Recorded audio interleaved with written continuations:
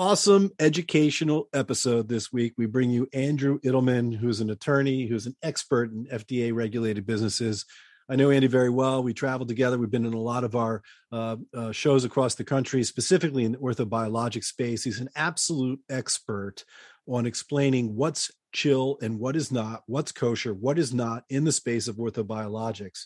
You got to be really careful here. The FDA is really pushing now. Attorney generals from states are looking into this for false claims.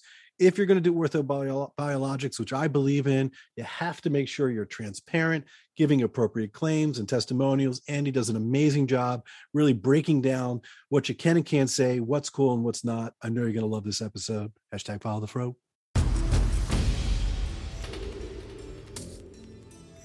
This week's episode of the Ortho Show podcast is sponsored by Ortho Laser Orthopedic Laser Centers. Our national expansion is ramping up at this time. The American Academy of Orthopedic Surgery has listed laser on the recommended list for the treatment of osteoarthritis of the knee. Really across the country at this point, doctors as well as business people alike are fascinated by the pro forma of the Ortho Laser Orthopedic Laser Center. We're thrilled to be able to offer laser to our local communities as an opioid alternative treatment for pain and inflammation.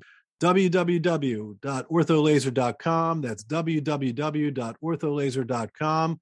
Come and join the family.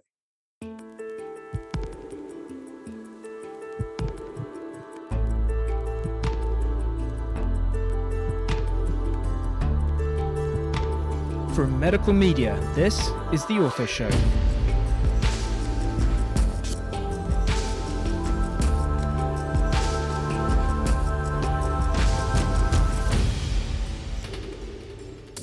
Hello, world. It's Dr. Scott Sigman, your favorite opioid-sparing orthopedic surgeon, here for another episode of the Ortho Show podcast, where we bring you the best of the best in the orthopedic space. We're going to take another little pivot this week. I really like sometimes to bring in some interesting people that are just on the fringe, perhaps, of orthopedics, but not necessarily orthopedic surgeons. That's exactly who we have today. We have attorney Andrew Ittleman, who is a partner at Fuerst, Ittleman, David, and Joseph in Miami. You know, I love the opportunity to be able to speak to a high-powered attorney and know I'm not paying for it. Andrew, it is a pleasure to have you on the show. Pleasure being here. Thank you. No, that's awesome. So, you know, the reason we've been hanging out a lot together, we've been at a bunch of conferences lately, and you know, you're an attorney as an expert that really is in the FDA regulated businesses. And I think there's something in there about money laundering. Maybe we'll get to that at the end, but Sure. You know, really, we're going to ask you really about your expertise in orthobiologics, in that space in particular, which is really a complicated process for most orthopedic surgeons. What can you say? What can't you say? What's on label? What's off label? You know, why can't people get paid for this? Why do people have to pay out of pocket? Why don't the insurance? All that stuff. So I just want to, just go rolling back and forth with you here and get an answer and some ideas. So let's start with something really simple. Okay. Let's start with a 4-letter word that starts with S, which we can't really use right now. And that's stem cells. So what are the indications for orthopedics and stem cells right now in the United States of America? Well, there aren't really any indications. Indications assumes that there's some kind of a FDA approval that's out there, that these products have been submitted to FDA and FDA has approved the products for use in a specific procedure. And when they do those approvals, they approve the labeling, they approve the indications, things like that.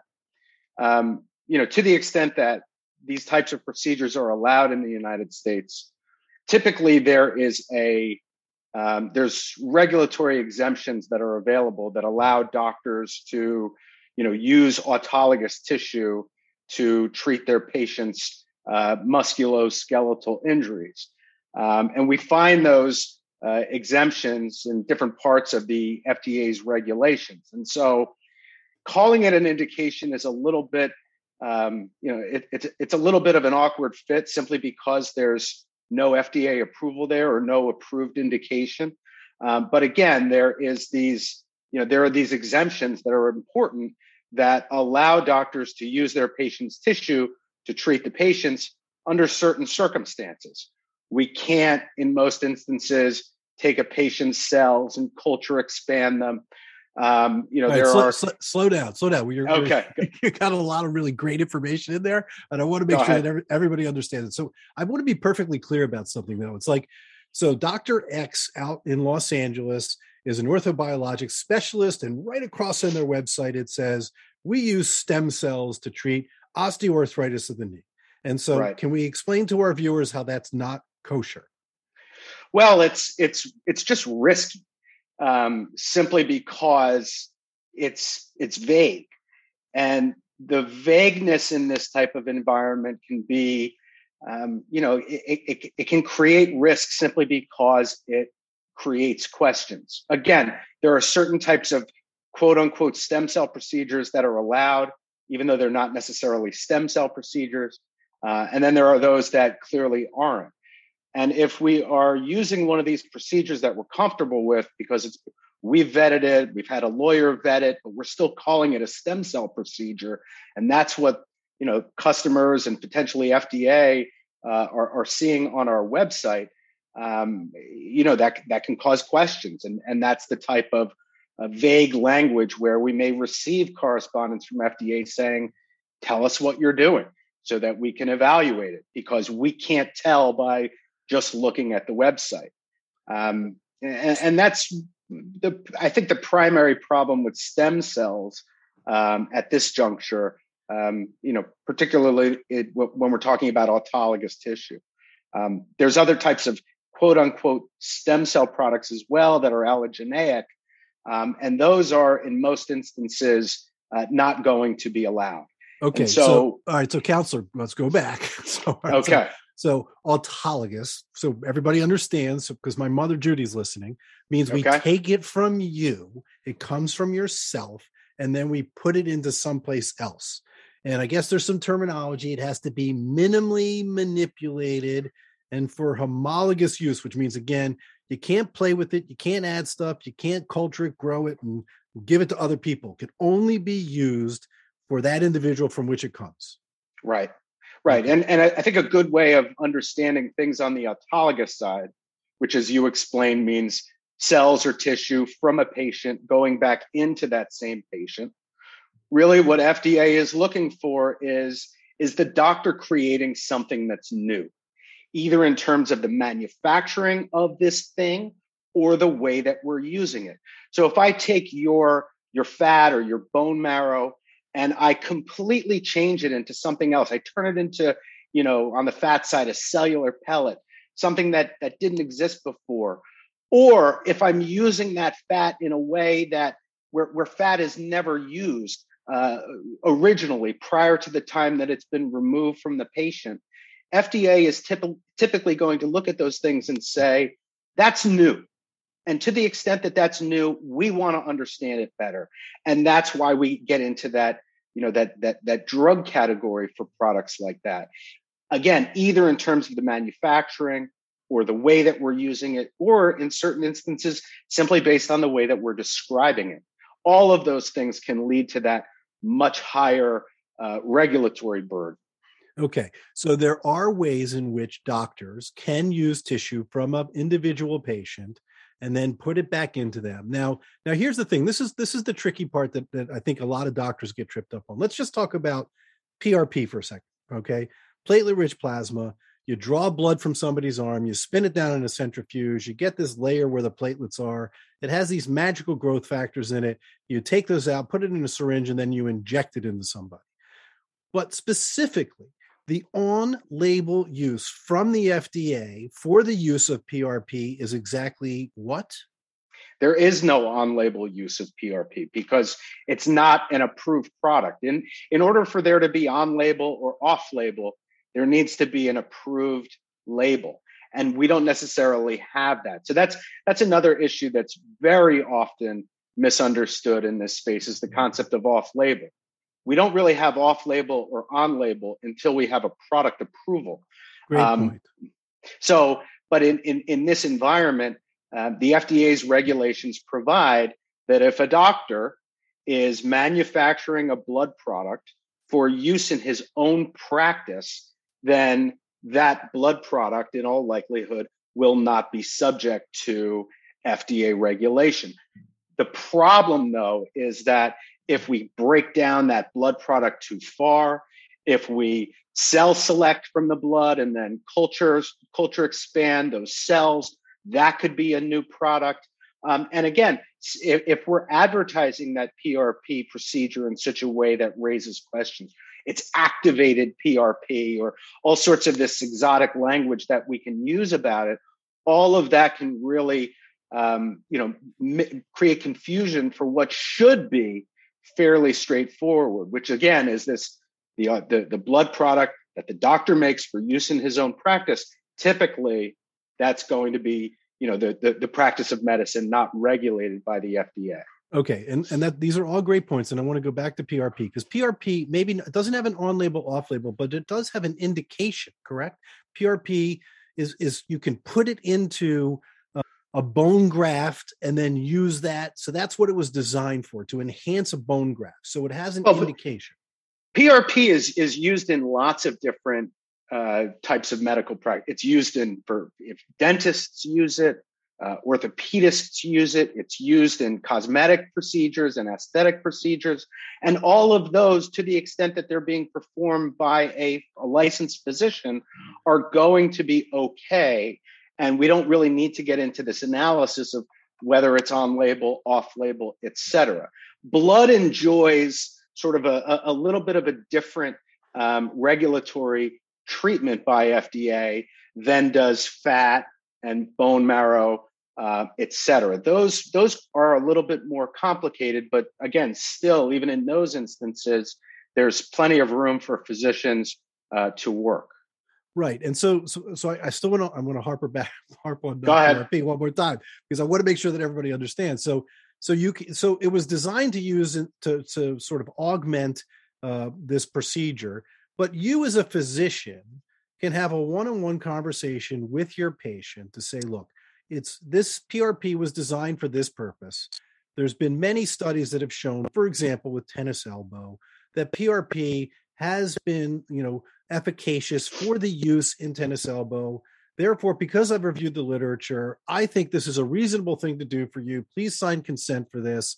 And then you can then use the PRP for that process. But that's different than the FDA saying, okay, PRP is now indicated for the use of lateral epicondylitis. And then Medicare comes out and says, we're going to give you a CPT code so the insurance company will pay for it. So all of this orthobiologics stuff is sort of stuck in this gray area where there's regulatory concern. You can use most of it, and then the patient has to pay for it. So right. It's just a weird spot. It's just hard for it to sort of generate the traction to get going. Yeah, well, I think that's the nature of the beast. Again, it's and I think a lot of that flows from the way that FDA decided to regulate in this environment in the first place. And that was something that was hotly contested between the industry and FDA early on, specifically as it relates to autologous, because simply based on the way that these autologous procedures occur, it's unlikely that that's going to be the subject of an FDA approval application. Typically, when we have approved products, there's standardization on the manufacturing side. And, every single product that comes out is going to be identical. That's what it's designed for. But the problem with autologous especially is that you can't really establish that, because I'm different than you. And by nature, my tissue and whatever is going to be extracted from me is going to be different from what's going to be extracted from you, et cetera. And so it makes the process of FDA approval a little bit unrealistic. And at the same time, the cost that needs to go into an FDA approval is really not going to be justified when we're talking about autologous.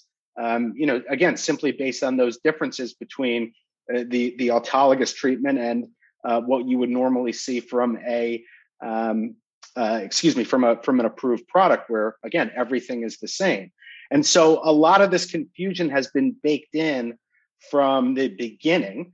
But the doctors are able to work within these regulatory exemptions that are out there. But for the most part, there's some progress being made.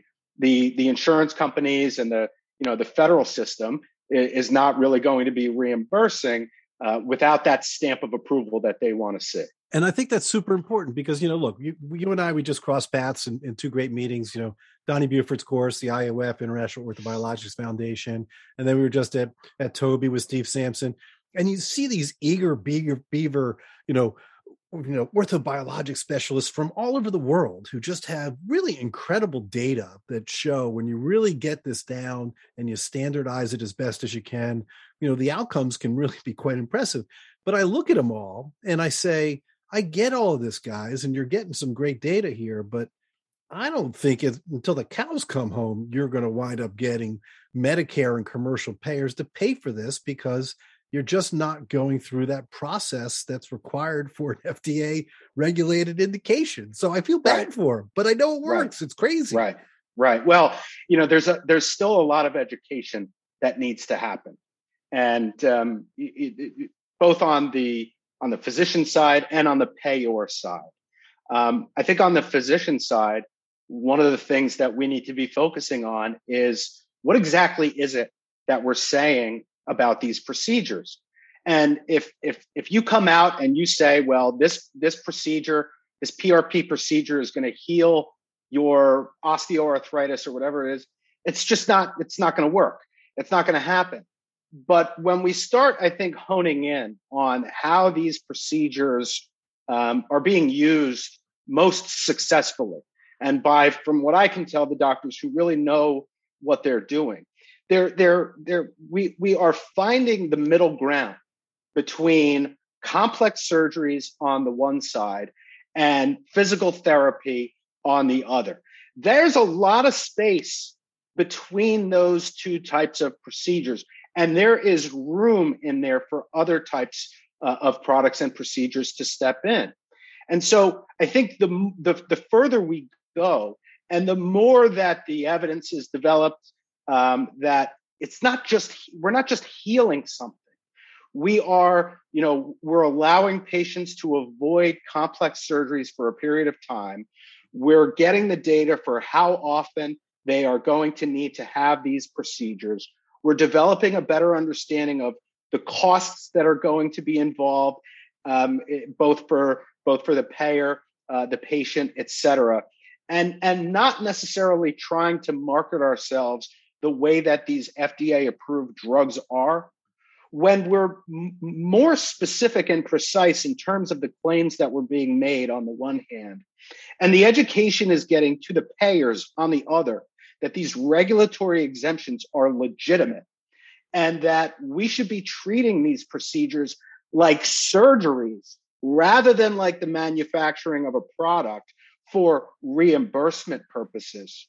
We start bringing those two sides closer together, because you wouldn't say the same thing about a bypass surgery. What happens in a bypass surgery? We're taking one part of the body, we're putting it in another. The data has been developed, but the bypass surgery or the vein that's used, that's not an FDA-approved product. But there's no question that there's reimbursement there. But it's the time that we've had between when these procedures were developed and now that gives the payers more comfort that this procedure was necessary. But again, right now there's this huge chasm between the complex surgery, which has high comorbidity rates, and it has a lot of expense associated with it, and then doing nothing or just getting physical therapy on the one side, which may not work at all. There's much more room here for these types of procedures to enter the picture, assuming that they can be, assuming that the claims that they're making are true and substantiated. Yeah, look, there's a few things that come to mind. First and foremost, commercial payers and Medicare don't have enough money in there. Well, at least CMS doesn't want to pay for anything else. They're looking to pay less for less things. Commercial payers, they're thinking the same way. We're not going to add more procedures and more CPT codes and more stuff we got to pay for.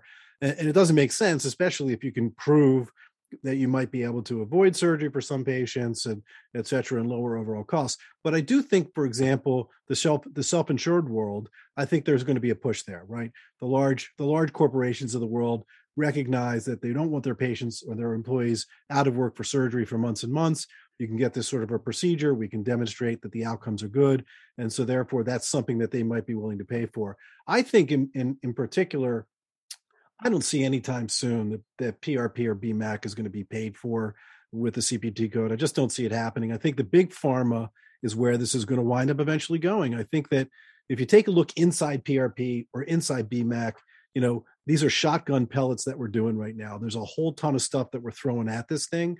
But, there's companies like GID Bio, who are using stromal, vascular filtration or whatever it is. I'm terrible with that stuff. I should be better. But the point being, they're going to identify the molecule, the chemical, the signal mediator, the growth factor. That's the one that does what it's supposed to. And then they're going to manufacture the bullet, if you will. But that's like, then you got to go through, right, the PMA, the pre-market approval. You got to go through randomized controlled trials, which can cost $10 million a piece.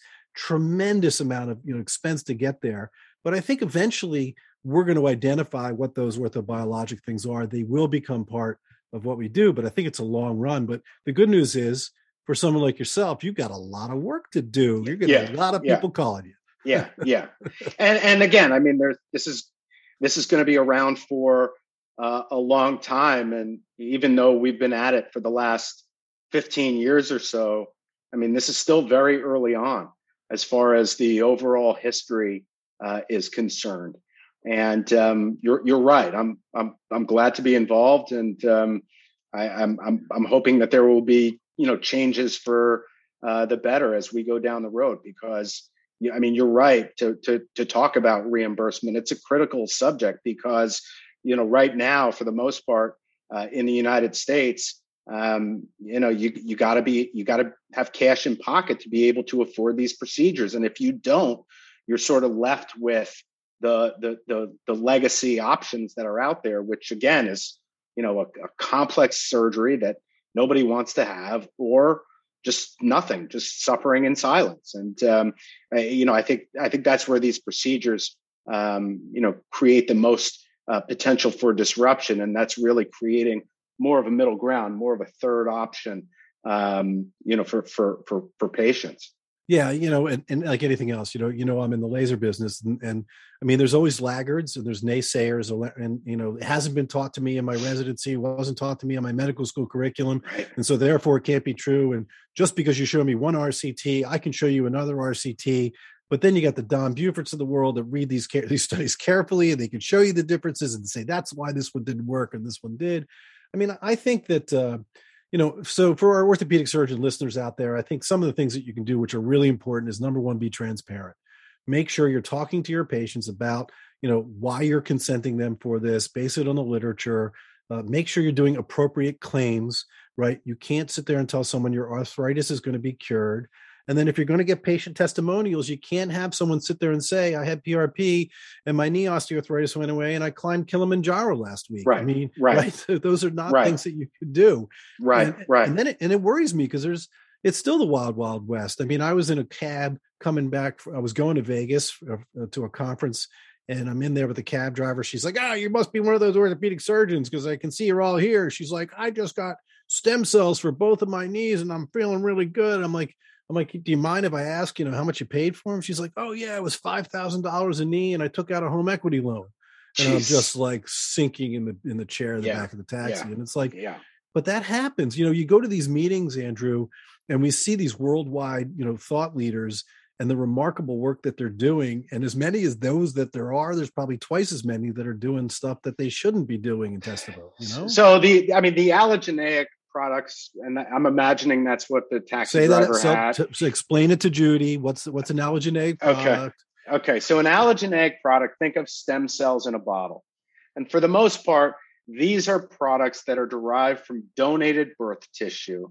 The hospital donates the birth tissue to different types of companies that purchase it. And then, they make products for customers who themselves are product distributors. And I can open up a business tomorrow called Andrew Stem Cells. I get a contract, with the hospital or with the company that they're donating the birth tissue to, and there's very little barrier to entry there for me. And I can be in business tomorrow, selling to chiropractors, selling to all sorts of different doctors, making all sorts of claims that I'm not allowed to make, et cetera.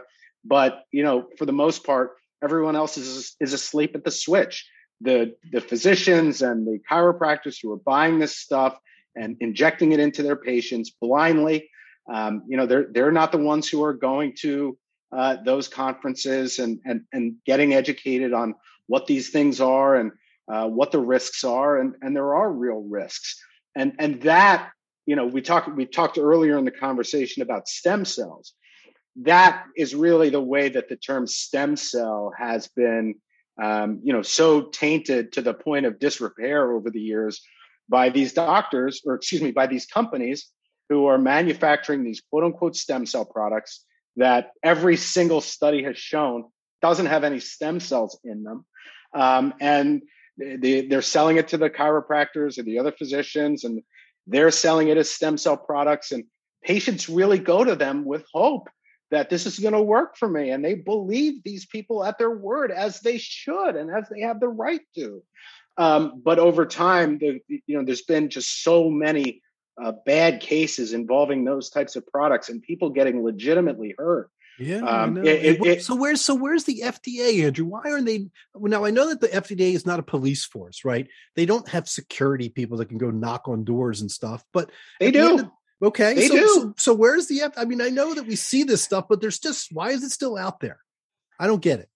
After there was litigation between regenerative sciences and the FDA way back in the day, 2008 to 2012 or so.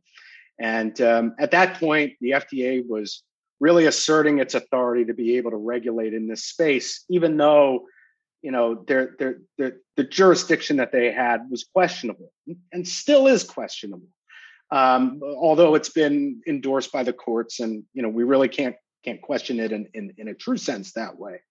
But Scott Gottlieb, who was the first commissioner of the FDA during the Trump administration, back then wrote an article in the Wall Street Journal, which is that time and time again, we see FDA assert its jurisdiction into places where, there's real questions about the value that will bring. And then they turn around and questions about the value that will bring and questions about whether they've got the jurisdiction to do so in the first place.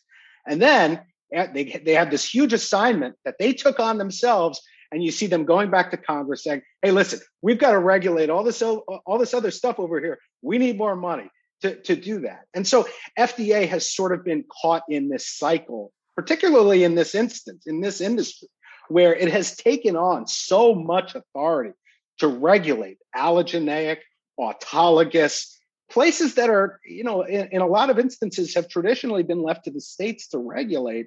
And now it's sort of, it's stuck with this huge assignment that it took on, and it hasn't been properly delegating those regulatory assignments to the individual states. And so there's been this regulatory chasm for years that has only recently started to be filled in by some of the state attorney generals who have been bringing some of these cases against the product manufacturers and the physicians who use them. But that is a very recent development after a long time where the states were nowhere to be found. So hopefully we'll be seeing more of that in terms of a more robust partnership between FDA and the states. But you're right in the sense, where is the FDA? I mean, they can only do so much.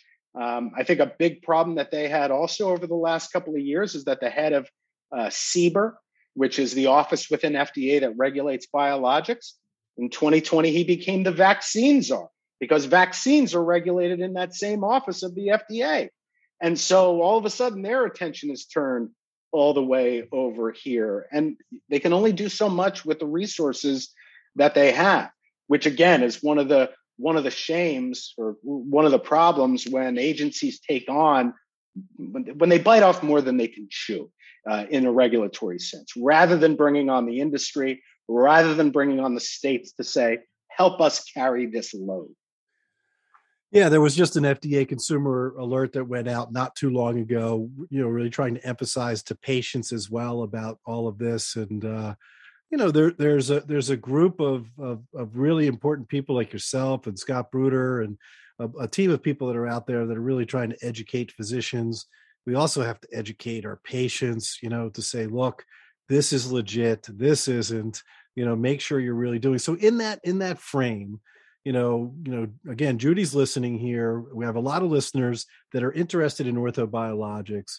What would you describe? How would you tell them to go about finding someone that's reputable, that you think is going to follow the code of taking good care of patients that want to get these types of products? Yeah, I mean, it's got to be market research the same way you buy anything else, I guess, online. I'm typically, if I want something, whether it's whatever it's going to be, I'm going to look at the different options that are out there. I'm going to read the reviews. I'm going to, see in this instance, see what sort of literature they've published. Pay attention rather than just Google stem cells and go to the first guy who popped up. In the practice of medicine, I mean, it's easy to fall into the trap where, the guy who is the first option who pops up on Google, or the one who's making the loudest noise, or the most, the most outlandish claims, he'll get the first patient, and the patient's going to have a lousy experience with him. And then that patient's never going to get a quote unquote stem cell procedure again, because I've done that already and it didn't work, even though it turns out that the doctor didn't know what the heck he was doing. But I want somebody who has a track record. I want someone who's been around for a while. I want someone who has published peer-reviewed literature. I want someone who publishes his data in a way that I can understand. And at the end of the day, I mean, it's like, I want someone who is going to tell me something that, as desperate as I am to be told what I want to be told, I want somebody who's going to level with me and say, this is what I think we can do. And this is how I know that. And I can point to data that I've developed over the years to say, I'm not going to tell you this is a slam dunk, but, I feel strongly, based on these hundreds or thousands of other patients that I've treated and written about, that we can make some improvements for you. But if you've suffered with a complex condition for a long time, and you've gone to traditional physicians and they're looking at you and they don't have any answers, if someone else comes along with a product or a procedure that you've never heard about before, and they tell you, yeah, we're gonna knock this out right away, and you're just gonna have to trust me on that, go in the other direction. So I think we could say one thing that seems kind of clear: stay away from the doctors that are taking stuff out of bottles or out of packages, right? I think that it has to come out of you. So that's a pretty straightforward, easy thing to consider when you're going and talking to doctors about these types of things. And he says to you, I'm going to take it from your pelvis. I'm going to remove some of your fat. I'm going to take some of your blood. If it's coming from you, and then that procedure can be performed pretty much at the same time, then you're really in probably in the right space of the type of thing that you're looking for. And, I would just sort of, as we head out here, Andrew, say that, again, I want to reiterate, I think that transparency, appropriate claims, and testimonials for our physician listeners out there could not be more important, especially on your website. Don't be putting out false claims on your website. The FDA will come knocking on your door. If not the FDA, maybe it's now going to be your attorney general in your state, as you claimed, I think, which is a great thing to hear as well. But it's awesome. Listen, Andrew, I always appreciate, I love listening to you and the group up there. I always learn every time. I always make sure I'm at your sessions. We really can't thank you enough for taking the time to educate our listeners here on what I think is really one of the most important things in orthopedics at this time. So can't thank you enough for joining us. Thanks again for having me, Scott. It was a pleasure. My pleasure. This is Dr. Scott Sigman, #FollowTheFro, host of The Ortho Show. Until next time.